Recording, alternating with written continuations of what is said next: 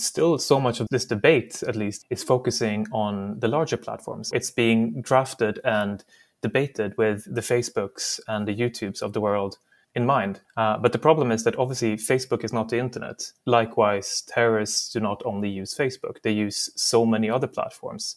So in order for regulation to be effective, it needs to take into account the larger and wider ecosystem. Hi, I'm Anne Krane. I'm a senior research analyst at Tech Against Terrorism, an organisation that supports the global tech sector tackle terrorist and violent extremist use of the internet whilst respecting human rights. Welcome to another episode of our podcast. This week, we're talking about online regulation. If you've listened to any of our earlier episodes, you'll know it's something we cover a lot as we consider what platforms and governments can do to counter the threat of terrorism online. Throughout today's episode, we look at why online regulation is so important, how the online regulation landscape has evolved, and focus on some of the specific challenges around regulating terrorist content online. We'll also discuss influential regulation that's been recently adopted, as well as regulation that's currently being considered, including the Online Safety Bill in the UK, and what this means for tech companies in practice. My guests today are Luca Bertuzzi, who's a tech journalist who specialises in digital policy and European affairs. I'm also joined by Asha Allen from the Centre of Democracy and Technology at the European Office, where she coordinates the organisation's advocacy engagement on the Digital Services Act and European Democracy Action Plan, with a focus on content moderation and impact on civic space. We also get insight from Jacob Bernsen, Head of Policy and Research at Tech Against Terrorism. When considering legislation to regulate the internet, governments are faced with finding a balance between keeping people safe online whilst protecting digital rights. Closely linked to freedom of expression and privacy, digital rights ensure people can access, use, create, and publish digital media, as well as access and use computers, other electronic devices, and communication networks. As Asha explains, they're fundamental in the internet age we live in. Digital rights for CDT is really about ensuring democracy and individual rights and making sure that those two aspects provide the very foundation to the digital revolution. Making sure that online platforms respect human rights by being held accountable and actively participate in meaningful transparency in order to hold them to account. But at the same time, it's making sure that the government bodies who are responsible and obligated to uphold our rights under international law or national law are also held to account for their responsibilities and also to curtail any censorship or surveillance. So that in a nutshell, but I often talk about digital rights and I can go on for hours about it. But I would say that the primary challenges have been how such rights are actually safeguarded in proposed or adopted legislation. And that's from a government perspective. But at the same time, the other challenge we see is to kind of continue addressing the issues that we see across the industry in effectively and more appropriately addressing systemic risks to those rights and how those challenges actually manifest on the diversity of platforms that we have. The online regulation landscape has been evolving fast over the past 5 years or so, as new legislation has emerged to regulate the internet in different jurisdictions. One of the foundational pieces of such legislation was the 2017 German NetzDG law, which I asked Jacob from Tech Against Terrorism to explain. Users are able to report what they think is illegal under German law content to platforms, which then have 24 hours to assess whether that content is illegal or not, depending on sort of what type of illegality it is, of course, and then remove it if it is quote-unquote manifestly illegal.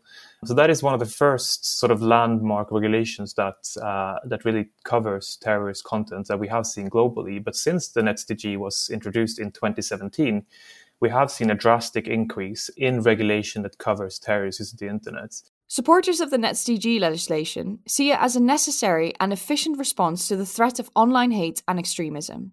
Critics view it as a draconian-style censorship regime, forcing social media platforms to respond with unnecessary takedowns. As Jacob mentioned, since the introduction of the NetzDG, there have been several other pieces of legislation which aim to protect users online from harmful and terrorist content. One of those is the Digital Services Act, or DSA, a proposal by the European Commission which is set to come into effect later this year, which we'll get into shortly.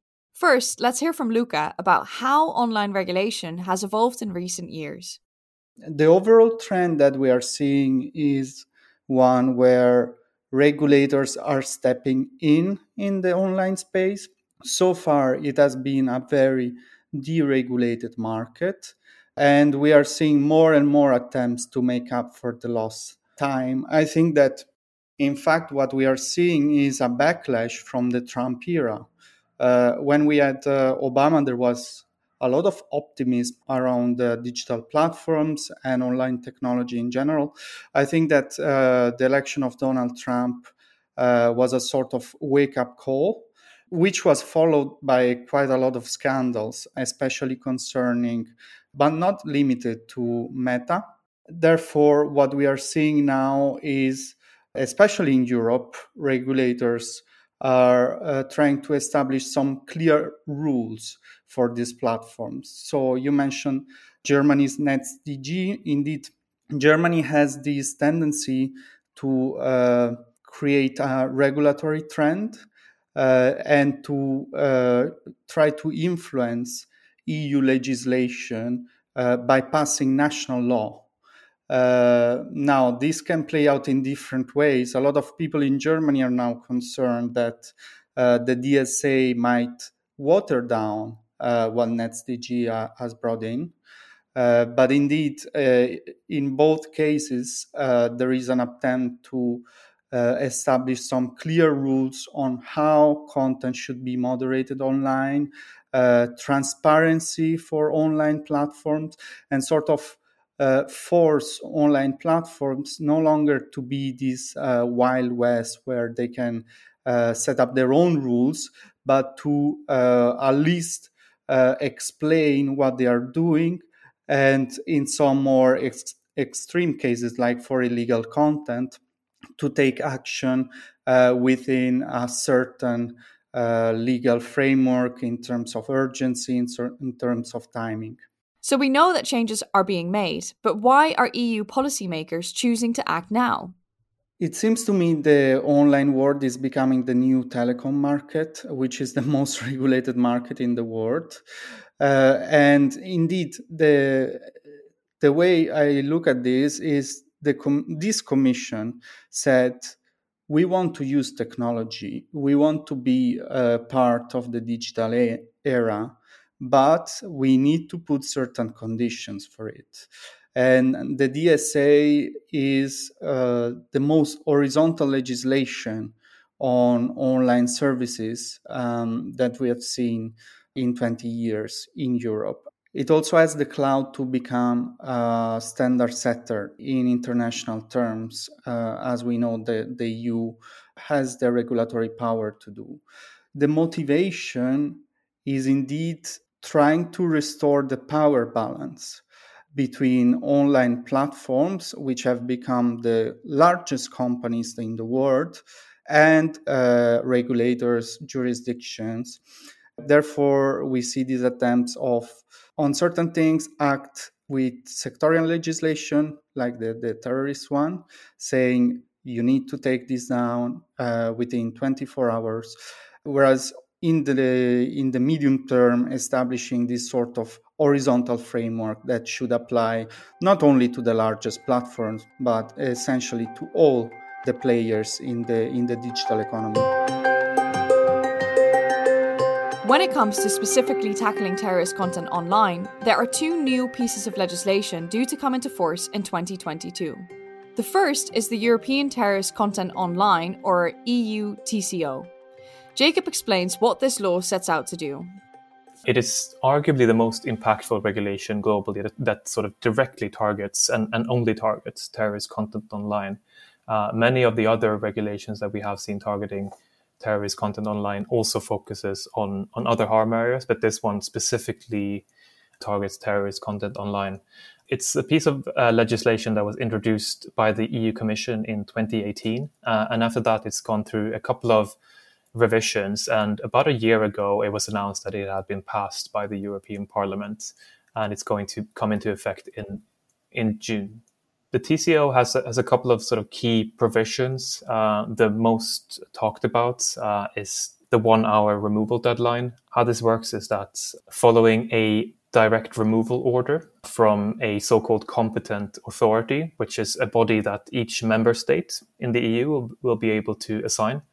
Tech platforms will have 1 hour to remove terrorist content. So to be clear, this is not the 1 hour removal deadline does not go for all terrorist content or suspected terrorist content, but only for this content that has been directly reported in the removal order format to the tech companies. This is one of the key principles of the law. There is also a provision that says that competent authorities may instruct specific platforms to introduce some, I think they use specific methods as a terminology in the law, but it's written to sort of be understood as automated tooling to remove and or identify terrorist content. And this will be based on an assessment that competent authorities make about particular threat pictures on these platforms. In one of the earlier drafts, this was actually a requirement for all platforms operating in the EU. But this has since been changed, which is arguably a very good thing.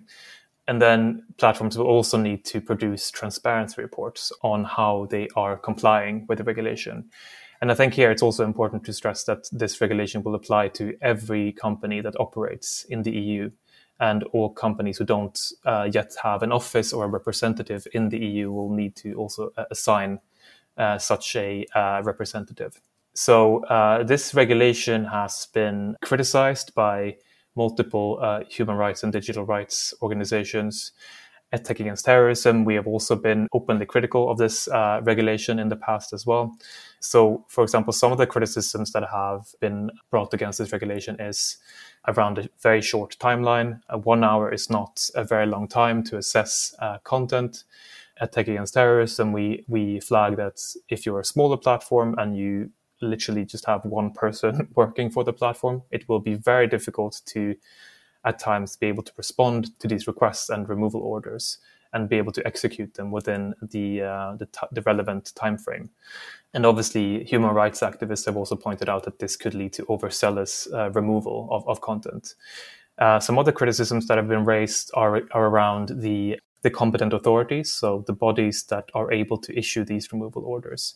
Member states are able to assign these themselves. So that means that you could, in theory, end up with a police authority in France as the competent authority and let's say, sort of a digital policy body in Germany, for example, carrying out and issuing these removal orders, which might be fine. But some criticism has been around the fact that there's no expectations in the legislation around what competent authorities are supposed to have in terms of expertise around counterterrorism and potential human rights implications. And this has been especially concerning, according to some activists, around the fact that competent authorities can actually issue removal orders across borders, and that this could, in theory, lead to extraterritorial application of national speech codes. So even if these competent authorities are supposed to interpret terrorist content as the definition provided by the EU Terrorism Directive, there could still, due to there being no sort of standardized expectations on these bodies, be a risk of them interpreting differently and it leading to potentially legal speech. So there have been some concerns around there, but I think at Tech Against Terrorism, we have also tried to encourage the EU to improve this regulation. And I think we have seen some really good signs here, and where we really should commend the EU Commission. And that's one of them is around smaller platforms capacity. So, for example, in the version of the bill that actually passed, we saw that smaller platforms could be excused if they fail to respond to removal orders within 1 hour, for example. So that's obviously a very good sign.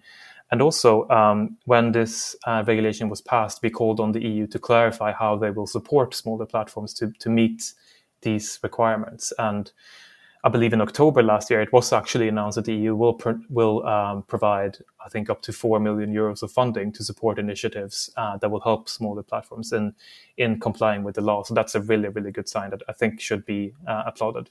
The other piece of legislation due to come in is the Digital Services Act. The DSA has been put forward by the European Commission to hold tech platforms to account for their moderation of content, especially illegal and harmful content. Online regulation is not only being developed at the EU level, more and more countries are considering their own legislation to regulate the internet. We recently saw a new draft of the UK Online Safety Bill, which, as Jacob explains, covers many areas of online safety. Essentially, the UK Online Safety Bill asks platforms to have a duty of care of their users and really ensure that users aren't exposed to both illegal and harmful material. And this is something that has been one of the key sort of controversies with this bill, is that it focuses so heavily on harmful material. So harmful in this context could mean anything that causes serious distress to a human being, which of course is something that we should try to prevent from happening in the online space. But it also means that it's incredibly difficult to define and operationalize for tech platforms. It should also be clear that a lot of this content will be legal content, so content that isn't illegal but might be, as per the definition of the bill, be harmful. And there's also been some concerns around the fact that the digital secretary in the UK can actually define new types of harmful content. So some human rights activists have flagged that maybe that shouldn't be a power that's invested in a politically appointed representative. Platforms will also be asked to deploy technical solutions to identify terrorist content. And that actually applies both to publicly and privately communicated material. So there might be, depending on whether the bill passes or not, this bill might actually also impact encrypted channels and services. So, but again, the Online Safety Bill, I think, it's a very ambitious piece of legislation. But some of the concerns have actually been that it's maybe is too ambitious, in the sense that it focuses on such a vast array of content. So everything from the priority harm areas that it lists, such as terrorist content and child sexual abuse material, to other types of harms, such as, I mentioned the fairly vague definition around harm, meaning content that can cause serious distress. It also tries to regulate other types of abuse, such as cyber flashing, for example. So it's a very sort of wide bill. But it's going to be interesting to see what happens now with it and see if it will pass. Lucas says there's interest from other countries to bring in their own legislation, but it can be more difficult for smaller jurisdictions. Germany tries to go ahead and influence the regulation with a first mover advantage. France, it's always trying to do its own thing and will probably build on EU legislation for even more regulation. And these are the countries that have been paying more attention to online content, of course. For instance, from smaller players, from smaller countries, I do not expect a wave of new regulation, simply because for them, the internal market is very important. They are very reliant on scalability and that online businesses can easily move around. That is completely different compared to heavyweights like France and Germany, where, of course, their national market is enough to force platforms to follow their regulation. For what concerns the more international level, I think we have seen quite a lot of activism in China, which is a rather closed market, but they've sort of even played in advance than European regulators and managed to get through some very interesting legislation, for instance, on manipulation of algorithms. Indeed, as I said before, the DSA might as well provide a new standard for platforms, simply because of the size of the European market. Platforms might have an interest in replicating this elsewhere, or regulators elsewhere might have an interest in looking at the EU content moderation rulebook. From a digital rights perspective, Asha explains that whilst it is encouraging countries are concerned about this, we should be mindful of the differing implications of each piece of legislation. Developments at member state and EU level have really been rapid over the last few years. And I would say they all need our attention as individuals and as civil society. But all of these different examples that I've mentioned have had varying outcomes. The French law differs a lot to NetzDG, differs a lot to what Denmark is proposing. And of course, all of those differ in terms of what the DSA is putting forward as well. So there's a lot that has been done, and it is encouraging to see that this is high on the political agenda. But those disparities that we see and those differences are also a cause for concern as well. Jacob believes as more jurisdictions bring in online regulation, there's a risk of creating a fragmented regulatory landscape. This is one of our core concerns, especially since a lot of these companies work across so many jurisdictions. It means that they're going to have to comply with so many different set of rules, which, again, obviously every nation has the right to legislate within their borders. But at the same time, the fact that there are so many different proposals and provisions being introduced across the world, it will make it very tricky, and especially for smaller platforms to comply. So, for example, we have some regulatory efforts that are really quite in opposition to each other. So, I mentioned in the UK, for example, platforms might actually be punished if they don't remove content that is legal but is classed as or classified as being harmful. Countries like Poland and Brazil have actually introduced proposals that seek to prevent platforms from removing exactly that type of content. So allowing them only to remove content that is strictly illegal. So not allowing them to remove content that's based on their own terms of service. So what I mean by this is that obviously tech platforms generally remove clearly illegal content because they obviously have a legal obligation to do so. But they also remove content that isn't always illegal. So, for example, in some jurisdictions, hate speech isn't illegal, or having a photo of a swastika isn't illegal. Platforms still remove such content because they want to have a pleasant environment for users, and they don't want to maybe risk advertisement revenue due to there being toxic content there. But what the bills in Poland and Brazil are actually trying to do is to prevent platforms from doing this and only allowing them to remove clearly illegal content. And often this is used using the language of culture wars, sort of implying that tech companies are silencing conservative opinions and voices, which there's very little evidence for being the case. But this is still used as sort of a measure to try to prevent tech platforms from removing certain types of speech. And the concern here is that this might actually empower some toxic and extremist language that we have unfortunately seen from mainstream politicians. So this is really this is a really sort of unwelcome intrusion of the culture wars in the online regulatory debate. And it's also something that we have seen to some extent in the UK as well, where the current culture secretary has said that the online safety bill is anything but woke, sort of implying that the online safety bill will deal with the perceived threats of wokeness culture in the UK. And this is somewhat ironic, given that the online safety bill actually has some pretty significant freedom of expression concerns that have been widely documented by several human rights activists.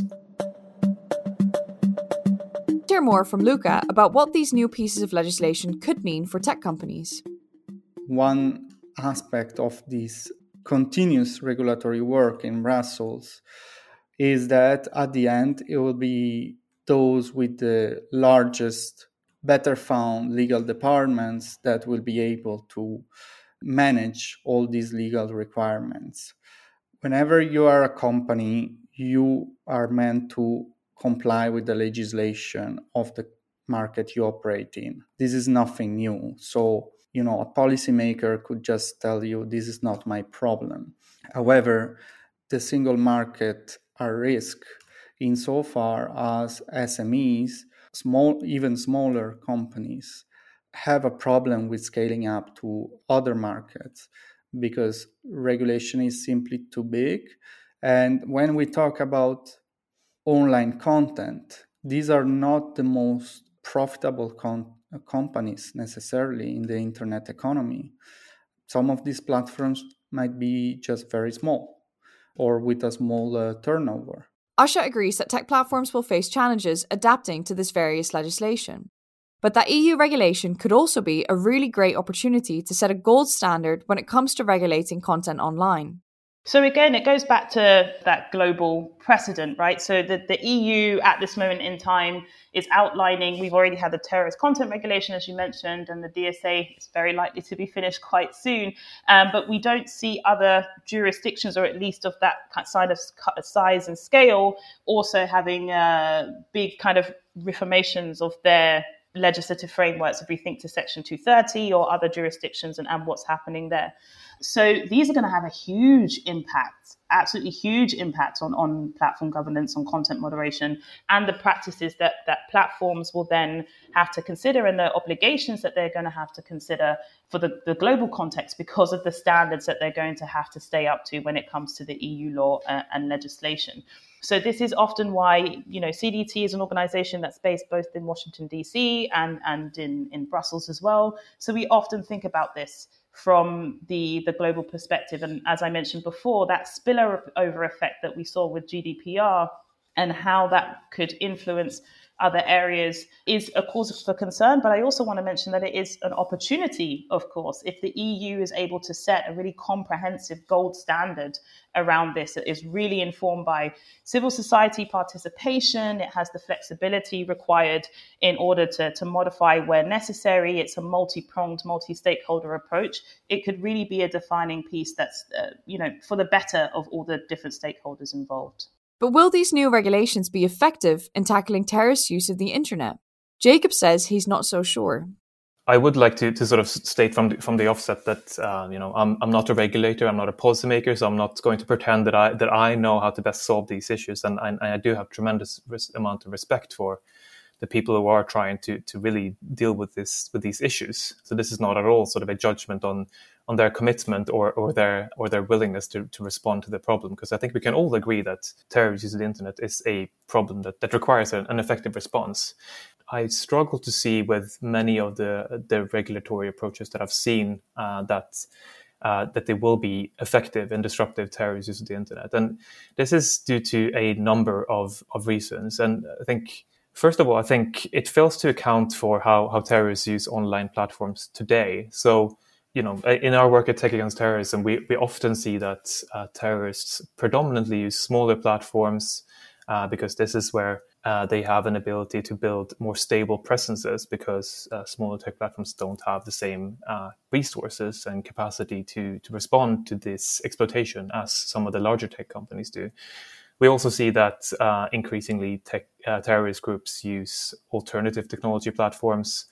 We also see that they increasingly use terrorist-operated websites. However, still so much of this debate, at least, is focusing on the larger platforms. It's being drafted and debated with the Facebooks and the YouTubes of the world in mind. But the problem is that obviously Facebook is not the internet. And likewise, terrorists do not only use Facebook, they use so many other platforms. So in order for regulation to be effective, it needs to take into account the larger and wider ecosystem to do so. And it needs to also then take into account the fact that smaller platforms don't have the same capacity to respond. So, for example, you can't really introduce steep or a tight deadline, for example, and expect that a platform like Facebook, which has tens of thousands of content moderators on their team, and a platform which is run by quite literally one guy from their bedroom, which is often the type of platform we're talking about when we talk about platforms that we work with and where we see most terrorist activity. We can't expect those two to be able to handle these regulatory requirements as well as each other. It's just impossible. So there needs to be more consideration here for smaller platforms and for their lack of capacity to respond. And for example, if you're thinking about a mechanism like introducing financial penalties for smaller platforms, I mean, many of them barely have any revenues, so it's not really going to be an incentive for them to do better if they know that they actually can't pay the fees anyway, right? And for the ones who can, obviously this is going to be a big hurdle towards helping such smaller companies grow and really sort of try to compete with some of these larger giant tech companies. So generally, I think lawmakers are incredibly bad at providing details on what data or evidence is driving regulation. For example, why is a specific time frame required? Why does it have to be 1 hour? Why does it have to be 4 hours? I mean, I think it makes intuitively, it makes sense that, the quicker you remove it, the better. But what data is actually driving this? And this is what I meant before when I said that the absence of online counterterrorism experts in these discussions is problematic, in the sense that to us it's so clear that often this regulation is based and grounded in what seems to be political motivations rather than actual evidence. Asha also highlights the digital rights concerns around EU legislation. So from the outset, I just want to say clear and comprehensive regulation is absolutely necessary. Our rights need to be enshrined in these legal frameworks, and different stakeholders need to be clear about what their obligations are and responsibilities are under law. But of course, a multi-pronged approach is needed. Regulation must be supported by increased due diligence of platforms to ensure that their voluntary activities don't infringe upon our fundamental rights, and those activities that they do around content moderation hold up to par. And so this is why we kind of where we find ourselves in the midst of the development of the Digital Services Act, right, which is being negotiated as we speak. And we are civil society. We are deeply invested in ensuring that this is done right. We know from the terrorist content regulation that EU lawmakers can certainly have the best of intentions, but can adopt laws that just simply don't stand up to the pale. The regulation doesn't include all the necessary safeguards needed to protect individual or collective rights online. And even more so, the lack of clarity around judicial oversight really brings into question whether the regulation actually stands up to the rule of law as well. So with the work we're doing right now, we just simply cannot see a repeat of this happening in the Digital Services Act, or indeed any of the other plethora of legislation the EU is finalising or developing as we speak. It's no secret that counterterrorism legislation can be abused by governments, particularly by authoritarian countries, which can use it to target dissent, something we recently saw with Russia designating Facebook as an extremist organisation. So how big is the risk of online counterterrorism legislation being abused in non-democratic countries? Asha says there will be knock-on effects. I think this is where we turn to the potential global precedent of things like the DSA or the Online Safety Bill, because if you imagine, there's often a spillover effect when it comes to these huge horizontal frameworks. Just like GDPR had an impact on data privacy and data protection, the DSA is very likely to have a similar impact. And again, because the Online Safety Bill is working, operating in the same time frame, we can imagine they're both going to have an impact. And so thinking about the use of those provisions under more authoritarian governments is actually a huge cause for concern. We've dubbed the Article 11 as the Navalny clause, actually, to kind of align it with present crises that we're seeing. And so legislators really have to think about the impact they're going to have beyond their own national or even European jurisdictions. This may be picked up in a way and unfortunately can become laws of unintended consequence when thought from that global perspective. Jacob agrees that democratic countries need to consider the impact of their laws on other jurisdictions. In fact, Freedom House, in their Freedom of the Net report last year, sort of openly stated that poor online regulation was a key reason to why global online freedoms declined for the 11th year in a row. So this is, a long-standing trend now. And this is something that doesn't only happen in countries that we would maybe call authoritarian.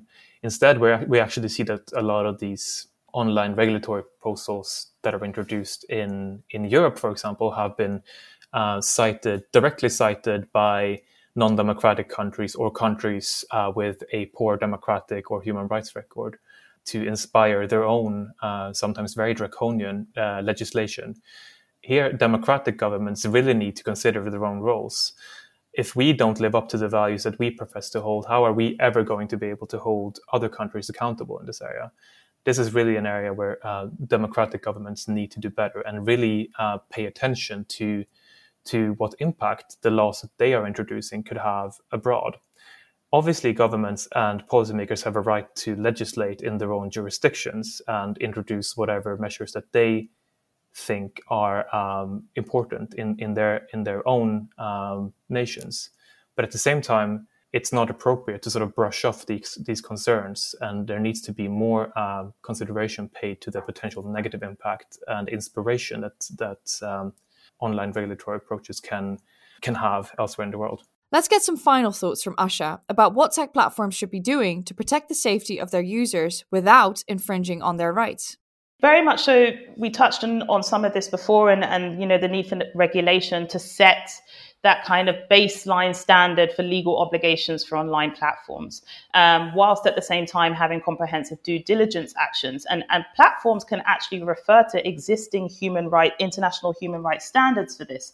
So we have the UN guiding principles on business and human rights.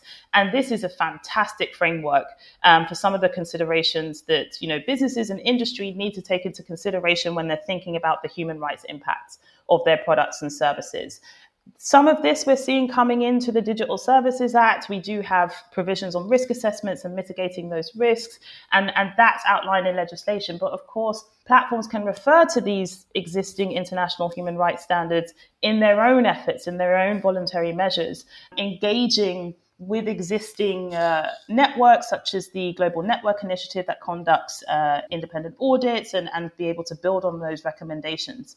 That's one very clear aspect in terms of looking to what already exists to kind of help them inform their due diligence obligations. But they, of course, can expand upon this as well, making sure that engagement and consultation that they have with civil society or representatives of marginalized groups is truly meaningful. Going back to the work that I did on online gender-based violence, a lot of the advancements that we saw in the last 7 or 8 years around this area was because, one, it was concretely identified as a key issue on specific platforms, and there was a lot more openness and willingness to speak with experts who could bring an intersectional perspective to help inform different measures when it comes to content moderation practices or mechanisms or aspects that they had to consider when it comes to their internal practices. So it is, again, compliance with the regulatory frameworks that are out there, but also going above and beyond in their due diligence and making sure that their users are safe, because I'm sure, that's a priority as well. Here at Tech Against Terrorism, we work closely to support tech companies to counter terrorist use of their platforms, whilst, of course, respecting human rights. As Jacob explains, a key aspect of our work involves helping platforms actually understand the minefield that is online regulation. It's such an increasingly important and complex area for tech platforms, and especially for some of the smaller tech platforms that we work with, since they don't have their own legal teams or their own policy teams who can help them understand these often really complex areas. So what we have done is that we have conducted a piece of research called the Online Regulation Series, in which we looked at regulation in around 30 global jurisdictions. So we looked at upwards to, I think, 100 different legislative proposals from these 30 jurisdictions, and really put them together in a sort of easily digestible handbook, which we have then shared with these tech companies. And a lot of these materials are also stored on the knowledge sharing platform, which is an initiative that we launched last year. And that's a tool that collects several educational materials and resources for tech companies to help them get better at responding to terrorists to the internet whilst respecting human rights. We've also done a few more bespoke initiatives where we've gotten lawmakers, policymakers, and tech companies together to sort of behind closed doors to help them understand emerging regulation from specific jurisdictions. So we're really trying to help to bridge the gap that can exist between policymakers and some of these smaller tech companies, and really make sure that smaller tech companies get a fair shot at being able to comply with regulatory efforts. A huge thank you to today's guests, Luca Bertuzzi and Asha Ellen, and to Jacob Bernson from the Tech Against Terrorism team for his expert insight. To find out more about Tech Against Terrorism and our work, visit techagainstterrorism.org or follow us on Twitter at Tech vs Terrorism, where you can find resources on today's topic. I'm Anna Krane. This is the Tech Against Terrorism podcast. Thanks for listening. We'll be back next week for another episode. This podcast is produced by OG Podcasts. Find out more at ogpodcasts.co.uk.